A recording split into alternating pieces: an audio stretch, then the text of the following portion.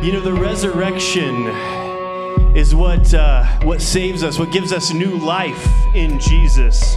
Paul tells the Corinthians, he says, "For the trumpet will sound, the dead will be raised imperishable and will be changed. For the perishable must clothe itself with the imperishable, and the mortal with immortality.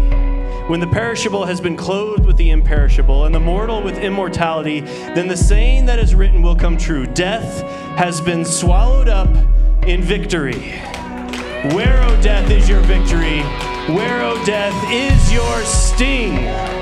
The sting of death is sin, and the power of sin is the law, but thanks be to God, He gives us the victory through our Lord Jesus Christ."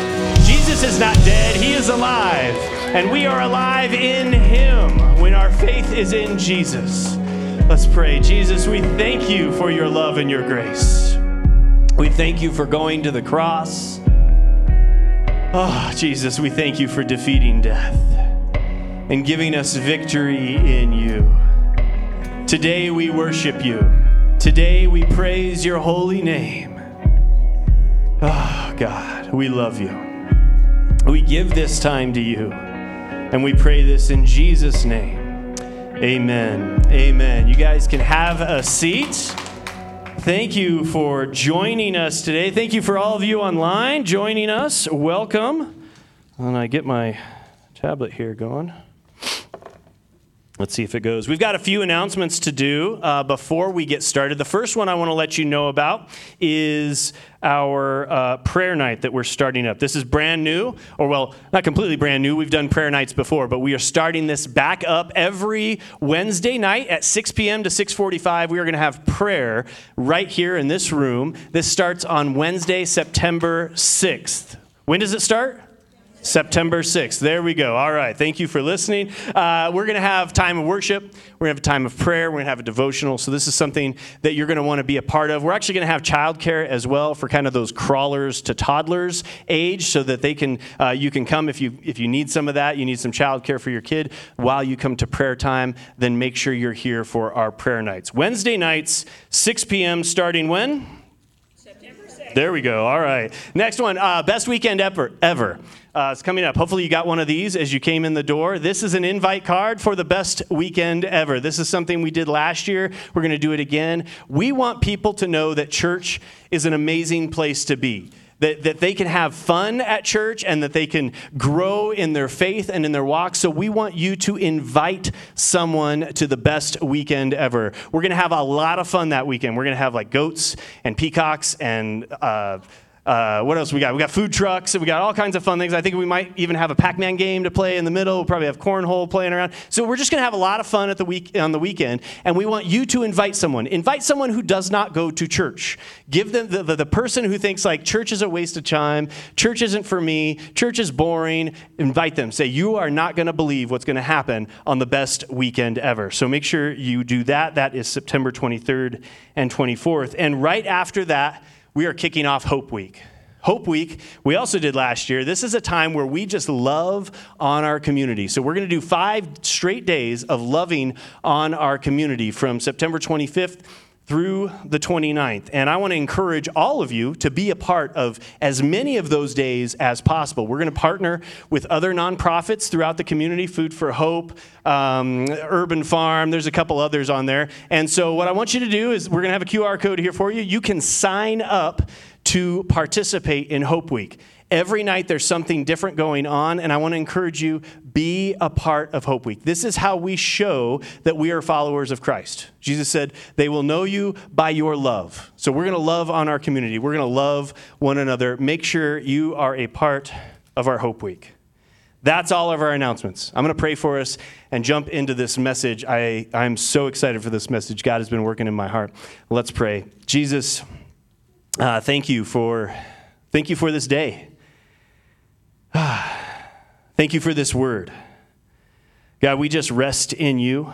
We ask you to come and fill this room. God, you've already been here through our worship, and I just pray you continue to be here. God, would you move in our hearts? If you're here today and you need to hear a word from the Lord, would you just say, Lord, speak to me? I give you permission to speak into my heart, into my life. God, have your way in this time. We worship you. And Jesus, we thank you. We pray this in your name. Amen. Amen. So my name is Jeremy. I'm our infrastructure pastor here. Our lead pastor, Pastor Ruben, and his wife Grace are off in Chicago. They took Hannah up to go to college, so they are dropping her off. So I want to encourage you to pray for them. This is a transition for them. This is their second kid going into college, but it's never an easy transition. So pray for them. Pray for their travels back as well. Keep them safe and pray for them there. Well, like I said, my name's Jeremy, or as Pastor Nick also introduced me to someone this week, he said, this is Pastor Jeremy, and he doesn't always have a black eye. So, in case you didn't notice, I've told our camera folks, I said camera 1 or camera 2. Let's stay away from camera 3 over here. No, this right here, I think it's hilarious how the Lord works. The Lord gave me this illustration early this week, just for you. But have you ever tried to save some money by building something yourself? You're like, I don't need to spend money. I could do that. I'm pretty handy. I'm kind of handy. I'll say that. My eye is evidence of that. But last year, while I was out in the woods, I found this deadhead, a skull and antlers of this elk. It's a 6x6 elk, and it was really neat.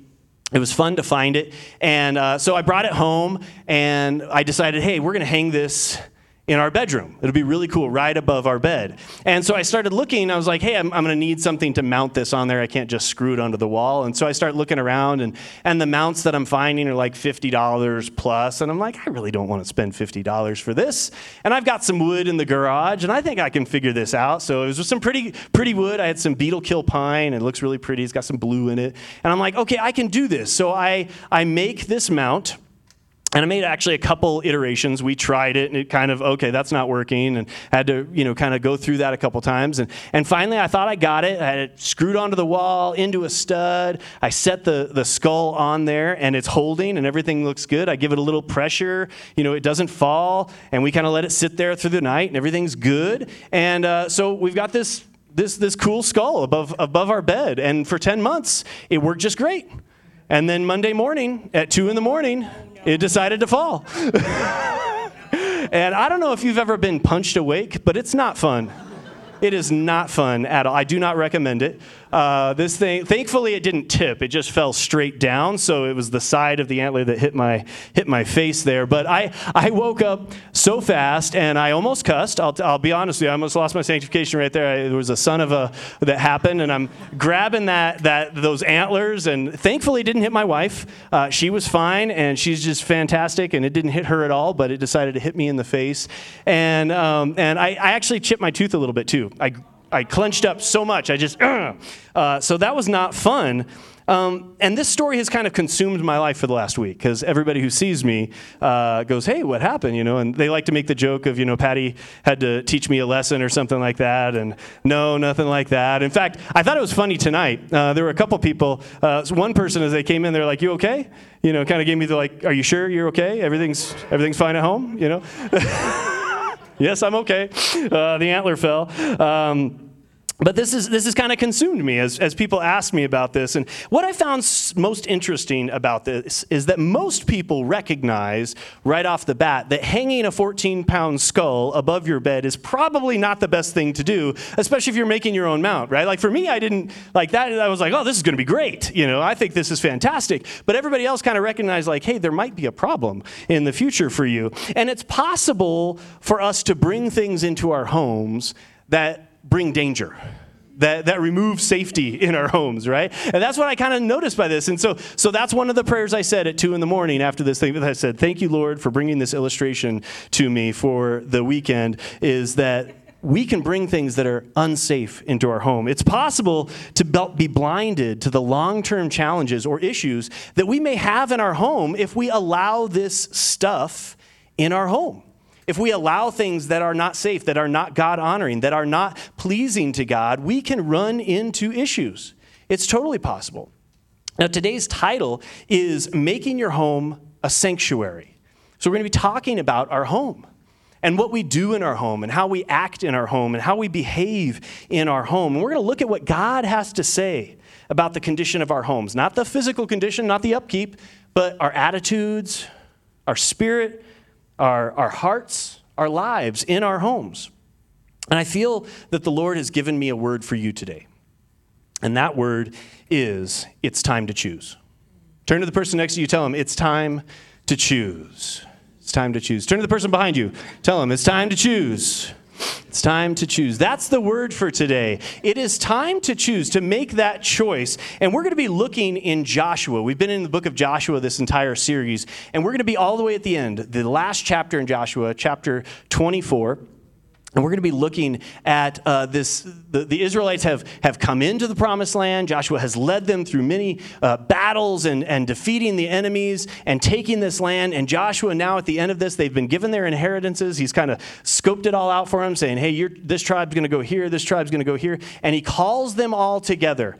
And he starts telling them and reminding them where they came from. We're going to pick up in Joshua 24, verse 1. It says, then Joshua assembled all the tribes of Israel at Shechem. He summoned the elders, leaders, judges, and officials of Israel, and they presented themselves before God. Joshua said to all the people, this is what the Lord, the God of Israel, says. Long ago, your ancestors, including Terah, the father of Abraham, and Nahor, lived beyond the Euphrates River and worshipped other gods. But I took your father Abraham from the land beyond the Euphrates and led him throughout Canaan and gave him many descendants. I gave him Isaac, and to Isaac I gave Jacob and Esau. I assigned the hill country of Seir to Esau, but Jacob and his family went down to Egypt. Then I sent Moses and Aaron, and I afflicted the Egyptians by what I did there, and I brought you out. When I brought your people out of Egypt, you came to the sea, and the Egyptians pursued them with chariots and horsemen as far as the Red Sea, but they cried to the Lord for help. And he put darkness between you and the Egyptians. He brought the sea over them and covered them. You saw with your own eyes what I did to the Egyptians. Then you lived in the wilderness for a long time. I brought you to the land of the Amorites, who lived east of the Jordan. They fought against you, but I gave them into your hands. I destroyed them from before you, and you took possession of their land. When Balak, son of Zippor, the king of Moab, prepared to fight against Israel, he sent for Balaam, son of Beor, to put a curse on you. But I would not listen to Balaam. So he blessed you again, and I delivered you out of his hand. Then you crossed the Jordan and came to Jericho. The citizens of Jericho fought against you, as did also the Amorites, Perizzites, Canaanites, Hittites, Girgashites, Hivites, and Jebusites. But I gave them into your hands. I sent the hornet ahead of you, which drove them out before you, also the 2 Amorite kings. You did not do it with your own sword and bow. So I gave you a land on which you did not toil, and cities you did not build, and you live in them and eat from the vineyards and olive groves that you did not plant. Joshua lays out this history for the people all the way back to Abraham to remind them that this people, the Israelites, were called from way beyond the Euphrates, where they worshiped false gods. The one true God called them to be his people. And he's reminding them time and time again how he went before them and he wanted to make them his people, and that he gave them success, and that he gave them the things that they needed, and that he cared for them in the wilderness, and that he went before them in all the battles that they had to go. He was there with them. He's reminding them, this is who your God is. And now they've received God's promise. They're living in the place that they didn't build. They've got all of these cities. They've got all of these vineyards. They've got all kinds of great things that they didn't have to do. And God just allows them to go in and take over this land. And as I was thinking about this, I was like, I feel like that a lot. You know, I didn't invent indoor plumbing, but I'm sure glad that someone did before me, right? I get to enjoy indoor plumbing because of those who went before me. I get to enjoy roads and all kinds of infrastructure and technology that we have. And there's this idea that like it could be very easy to become prideful, to think that like I've built everything in my house and for my life and for my family. But the reality is that God goes before me. God has gone before me for years and years and years to allow me to live in this place in his grace. Amen. And in his creation. And Joshua continues on.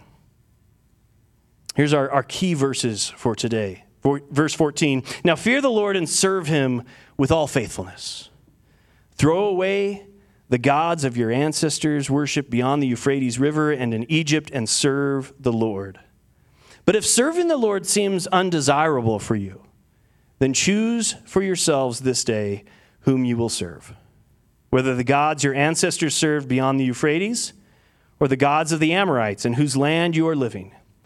But as for me and my household, we will serve the Lord. Joshua tells them it's time to choose. Turn the person next to you, it's time to choose. Tell them it's time to choose. Joshua brings them to this place and he says, look, all of this stuff has happened. God has gone before you and here we go. And now it's time to choose. What are you going to do? Are you going to serve the gods from this land, from the Amorites who are still around you? Are you going to fall into those worldly customs? Or are you going to choose to follow the God who delivered you here? Are you going to choose to make your house, your home, a sanctuary? Joshua says, for me and my house, we will serve the Lord. That's his choice. But it's time for us to choose. We're talking about making our home a sanctuary. The definition of sanctuary is this. It's very simple. A place of refuge or safety. A place of refuge or safety. The origin of this word actually comes from the Latin, and it's the word sanctus. It actually means holy. The word sanctuary means a holy place. It's a place where God resides. It's a place that requires humbleness and reverence. And we talk about making our home a sanctuary, this place where God can reside, where God can be at the center of our home, where our home can be this place of holiness. But it's also a place of refuge. It's a place where we find safety. And Wikipedia says it like this: a sanctuary in its original meaning was a sacred place, such as a shrine, but the use of such places as a haven by extension, the term has come to be used for any place of safety, right? We have bird sanctuaries and political sanctuaries and all kinds of places where like you can step away and the idea is that you're safe in that place. It makes me kind of think of a castle as a sanctuary. This castle, it's protected, it's got defenses. There's this moat around it, right? And one of the things that we like to think is that we're the king or the queen of our castle, right? In our castle, we are the one in charge. We are the one who gets to make the rules. We are the one who gets to set the tone and determine the atmosphere. The castle is our sanctuary. It's the place that we go when we need to fall back because there's attacks. It's the place that we store all of our resources and our food. It's the place of safety. It's a holy place where we can meet with God. It's our castle.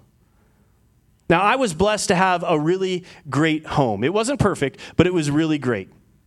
I grew up and there was peace in our home. There weren't a lot of arguments or anything like that. There was, I felt safe other than when my older brother was chasing me around, which is pretty normal for most people, right? But, and I had this home where like I wanted to be there. I recognized it as a sanctuary, as a safe place. If there was something outside that I got scared about, I could run inside and I would be safe. If there was someone outside that was scary to me, that maybe was threatening to me, I could run inside and close the door and lock the door and bring up the drawbridge, and I was safe. I was in a sanctuary. It was a safe place for me. It was a good place for me. I loved it.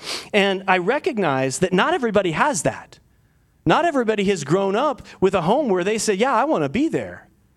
There's lots of people who have, and maybe you're in this camp where home was just full of arguing and fighting and negativity.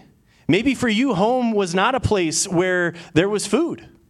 Maybe there wasn't enough. Maybe for you, home was a place where there was no attention given, or there was no love given, that there was always criticism. There was the word that you can always do better. What's wrong with you? Why are you doing this? Like for some people, I get it. Their home was not a sanctuary.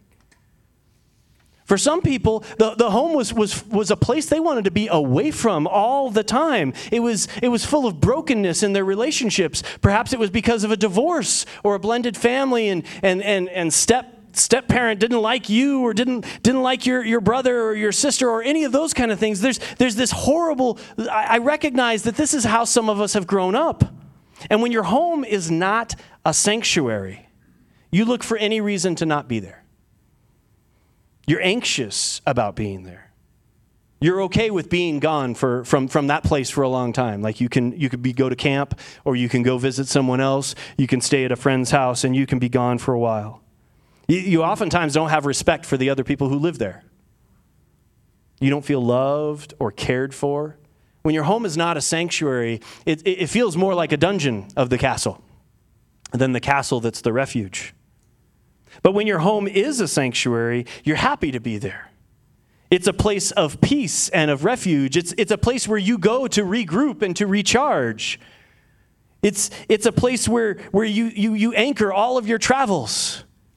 It's kind of like when you open up that Google Maps and you look for you look for a place that you need to go. You want to get directions, and it says, "Where are you coming from?" And it's like, right here from home. And or how do I get back home? Like that's the quickest thing that you always reference. Like, how far am I from home? When your home is a sanctuary, your point of reference for the map is home. There's peace and there's love. And one thing I've learned is that having a peaceful and loving home, a sanctuary, a refuge, it doesn't happen by accident. It doesn't happen by accident. It takes intentionality. It takes work. It takes the work of the Holy Spirit in your home. So hear this. It is a choice to make your home a sanctuary. It's time to choose. It's a choice to make your home a sanctuary. It doesn't happen by accident.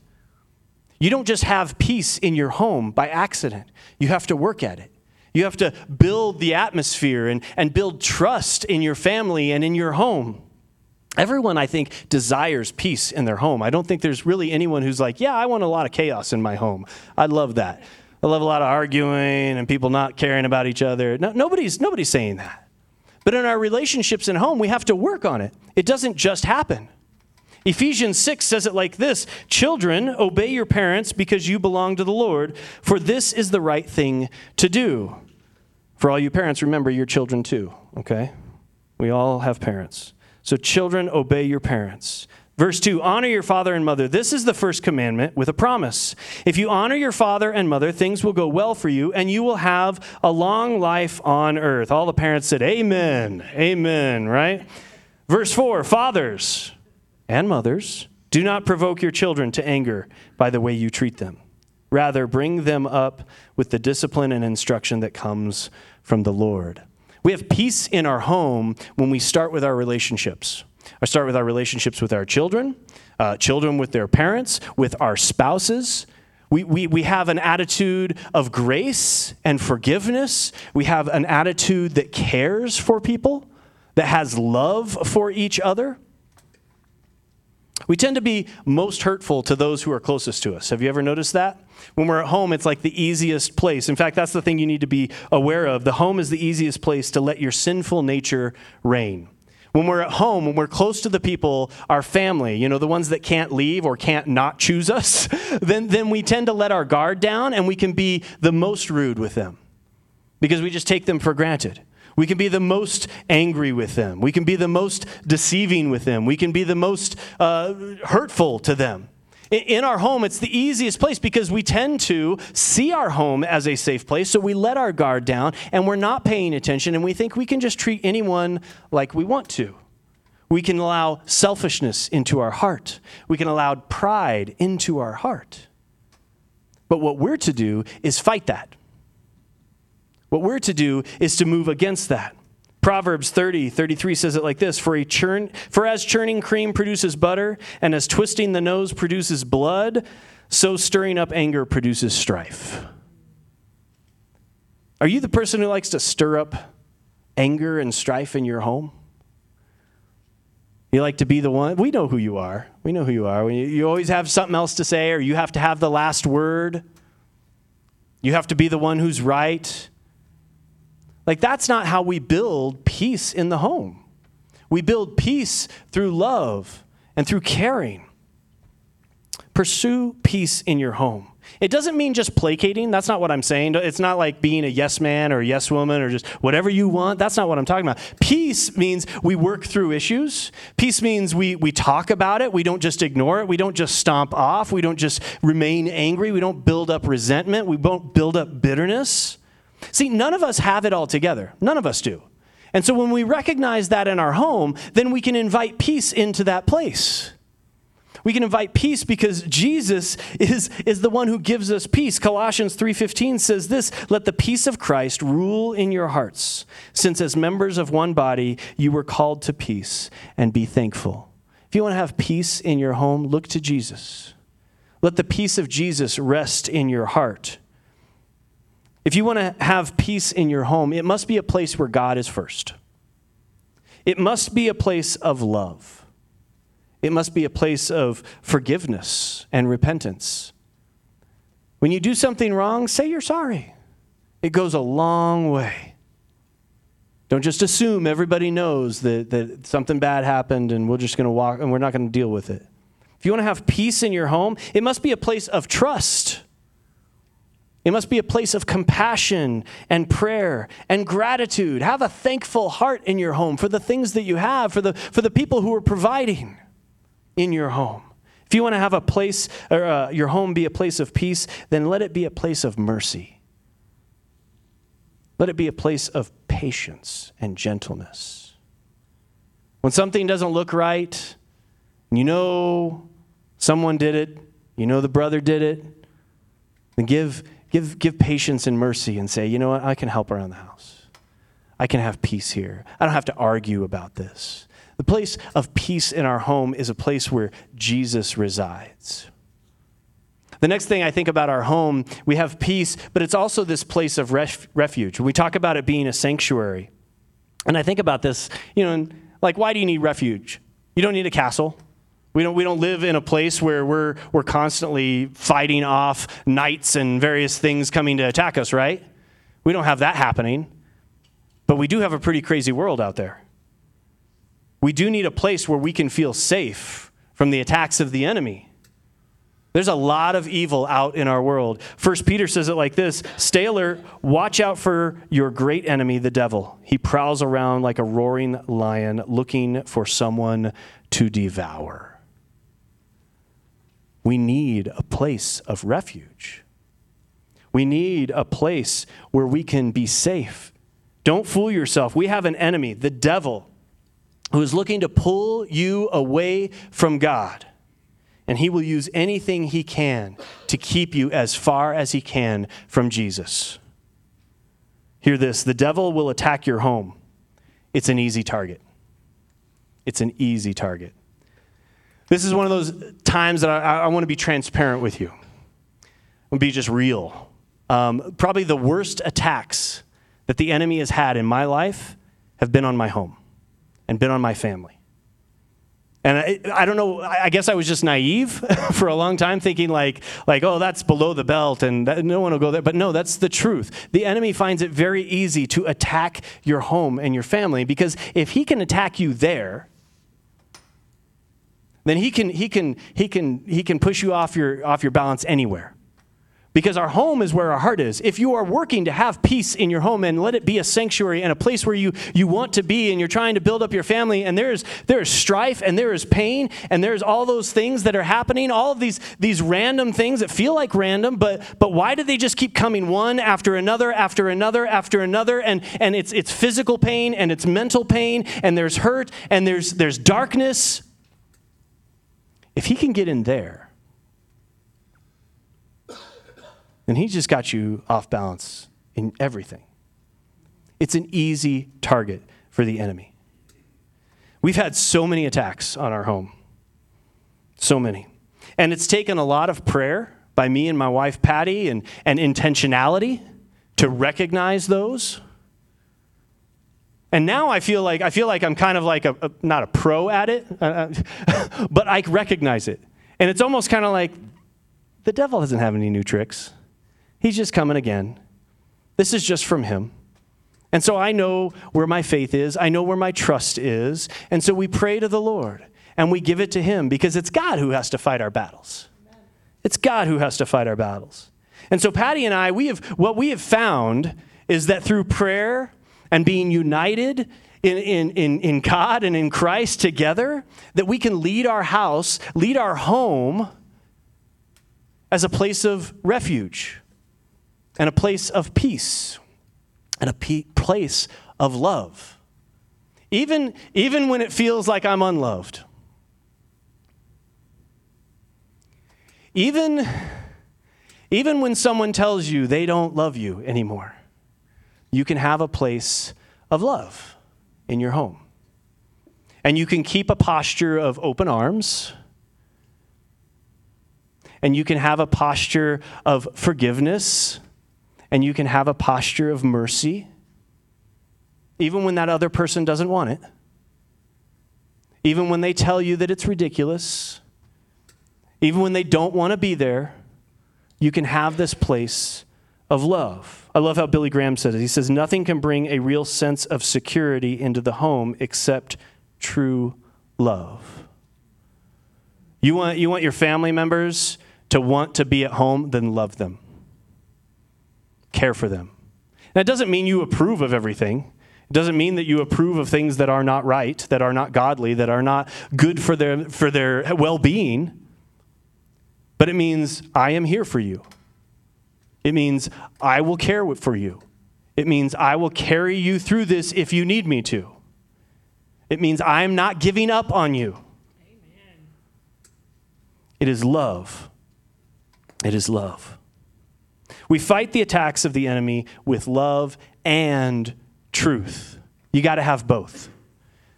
You can have love, but if you don't have truth, then we end up just loving everything. And that's not right. 2 Timothy says it like this, for the time will come when people will not put up with sound doctrine. Instead, to suit their own desires, they will gather around them a great number of teachers to say what their itching ears want to hear. They will turn their ears away from the truth and turn aside to myths. We build our home into a sanctuary by choosing to speak truth, biblical truth. Truth is not relative. Truth is not just what's true for you. And when you have a home that does that in love says, no, this is truth. I want you to hear that this is truth. I'm not going to let you believe lies. Then you have a home of security and of safety. Your home should be the place where truth is spoken. Our homes are inundated with worldly ideas. We must be on guard to speak truth as quickly as possible. As quickly as possible. I've done this with my son. We'll be watching a movie, and some line will come across that's like, hey, trust in yourself alone. That's all you need. And I'll look at him and be like, is that true? And he's like, no, we trust in God. And I say, yeah, that's right. And we talk about it. But we identify the things that are coming into our, it doesn't mean that you have to completely separate yourself from the world. That you can't do that. It doesn't mean you can't watch any shows or you can't do any of these things. But it's recognizing, it's calling out the falseness when you see it. It's living a life of truth in your home. We have to lead our home with courage, and we have to face a world that wants to insist that truth is relative. We have to call out sin. We have to call out what's wrong. We have to speak the realities of our God. There is a God, and He loves you, and He created all of existence. Heaven and hell are real. Sex should be confined to one man and one woman in the confines of marriage. We speak these truths in our homes. There are only two genders. God made them male and female. God values life from conception all the way to the end when He takes it. We speak these truths in our home. We have to have a home that is full of love and truth. And when we speak truth and we're consistent about it, then our kids, our family members, those who are living in our home recognize that this is a place of safety. It's a place of security.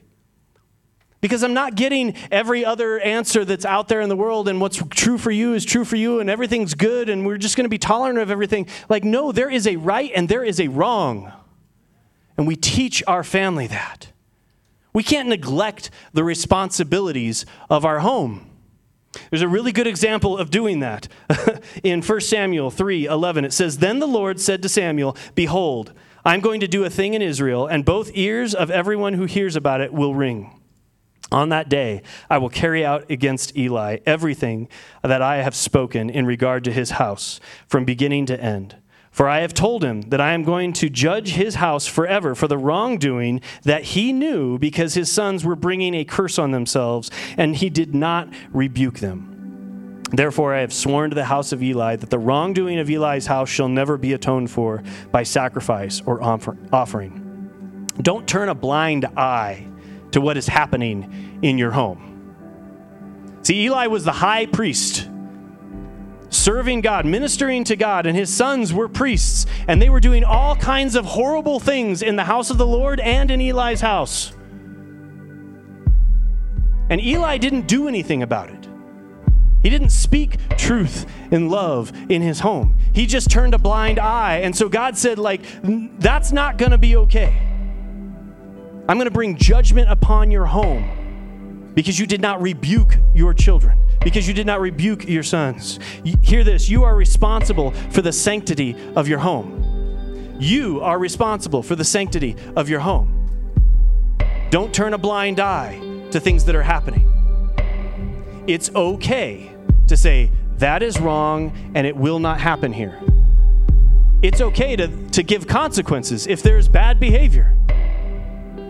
It's okay to say, in our house, we will serve the Lord. It's time to choose. You hear that? It's time to choose. That's what we're talking about. The way you make your home a sanctuary is by choosing and saying, I will serve the Lord. Our home will serve the Lord. There are rules here that cannot be broken. It's my way or the highway. It's not really that. It's God's way or the highway, right?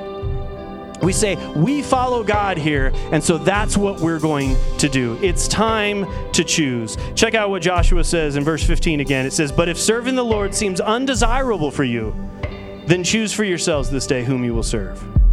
Whether the gods of your ancestors served beyond the Euphrates, or the gods of the Amorites in whose land you are living. But as for me and my household," say this together, "but as for me and my household, we will serve the Lord." In our home, right above our front door, we have a little cross, and it's got this on there. "As for me and my home, me and my household, we will serve the Lord." We make it very clear about what we care about in our home. Choose today to make God the center of your home. It's time to choose.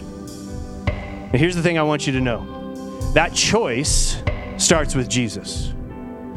That choice starts with the person Jesus Christ, the one who came to this planet, who lived for you, who lived the sinless life for you, and died on a cross for your sins, and defeated death and resurrected to give you new life. It starts with Jesus. Hear what Jesus did. In Acts 16, it says, "About midnight, Paul and Silas were praying and singing hymns to God, and the other prisoners were listening to them. Suddenly there was such a violent earthquake that the foundations of the prison were shaken. At once all the prison doors flew open, and everyone's chains came loose. The jailer woke up, and when he saw the prison doors open, he drew his sword and was about to kill himself because he thought the prisoners had escaped. But Paul shouted, 'Don't harm yourself, we're all here.' The jailer called for lights, rushed in, and fell trembling before Paul and Silas. He then brought them out and asked, 'Sirs, what must I do to be saved?' They replied, 'Believe in the Lord Jesus, and you will be saved, you and your household.' Then they spoke the word of the Lord to him and to all the others in his house. At that hour of the night, the jailer took them and washed their wounds. Then immediately he and all his household were baptized. The jailer brought them into the house and set a meal before them. He was filled with joy because he had come to believe in God, he and his whole household." You got to hear this. Jesus will radically transform your home. Jesus will radically transform your home. If you want your home to to be a sanctuary, then it starts with following Jesus, the Son of God, the one who paid for every single one of your sins. See, that's what you have to recognize, that our sins separate us from the Father. The lies that you've told, the sex out of marriage that you've had, the lust, the pride, the critical heart, those things separate you from the Father. But Jesus came and lived the perfect life and died on the cross. He took the punishment that you and that I deserved so that we can have a life with God. And he can come into our homes, he can come into our hearts and transform us. He can come into our homes and transform them. They do not have to stay the same. It's not a matter of follow Jesus and just hope the rest of your life goes okay. It's a matter of following Jesus and allowing the Holy Spirit to move in you and change your life, to change your home. That is the good news. While we were still sinners, Christ died for you. Christ died for me to transform our lives, to draw us closer to him, to give us the life that is abundant, to fill us with the Holy Spirit so that we can hear him. We can be close to him. We can have an intimate relationship with our Father in heaven. That's love. That's the love that we show in our home. It's the love that says, I'll give up everything for you. It's the love that says, I'm here for you, whatever you need. That's love.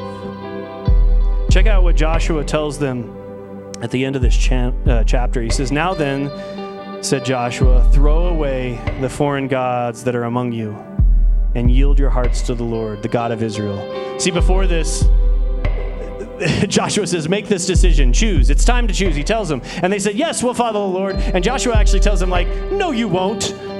You can't do this. And they said, like, no.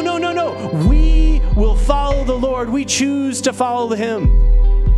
And so he tells them, all right then, throw away the foreign gods that are among you and yield your hearts to the Lord, the God of Israel.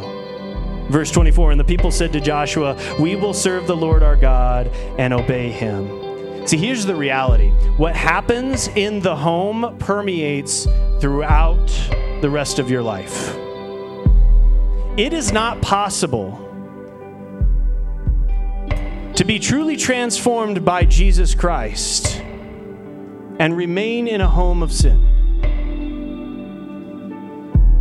It's possible to pretend that. It's possible to come to church and put on a good face and say everything's okay and everything's good, but going home and hiding behind that garage door, if the Lord is not Lord of your home, then he's not really Lord of your life. So what can you do today? I like to make messages practical. I like us to have something to do. It's time to choose. It's time to choose. Go home today and take an inventory of your home. Are there things that you need to get rid of? Are there things that should not be in your home? Maybe there are things that you're addicted to. Maybe there are things that lead you down a path of lust or of pride or of arrogance. Maybe there's an attitude at home that needs to change. Maybe there's a relationship that needs to be reconciled. Maybe it's time to say, will you forgive me? Maybe it's time to say, I forgive you. Whatever it is, give your home to the Lord. Whatever it is, give your home to the Lord. If you want to make your home a sanctuary, you have to just give it all to him. Not a little bit, not just the front room, but the bedrooms too, and the closets. Every part, give it to the Lord. Jesus, thank you. Thank you for your grace. Thank you for loving us so much. Thank you for going to the cross. Thank you for giving us new life. Maybe you're here today and you recognize you need to start with Jesus. Your first step is to just give everything to him. Just give your life. You just say this prayer: Jesus, forgive me from my sins. I don't want to live that life anymore. I don't want to be far from you. I don't want to play any games. I give you my life. Holy Spirit, come into my life and change me and transform me. Give me new life. Maybe you're here today and you recognize that your home is not a sanctuary. You recognize you haven't been responsible for your home, or you recognize there's no peace there, or it's not a refuge. But you don't want that to be the case anymore. Just say, God, come into my home and transform it. Take the things, take the attitudes, take the spirits of negativity, take the heartache, and take it out of my home.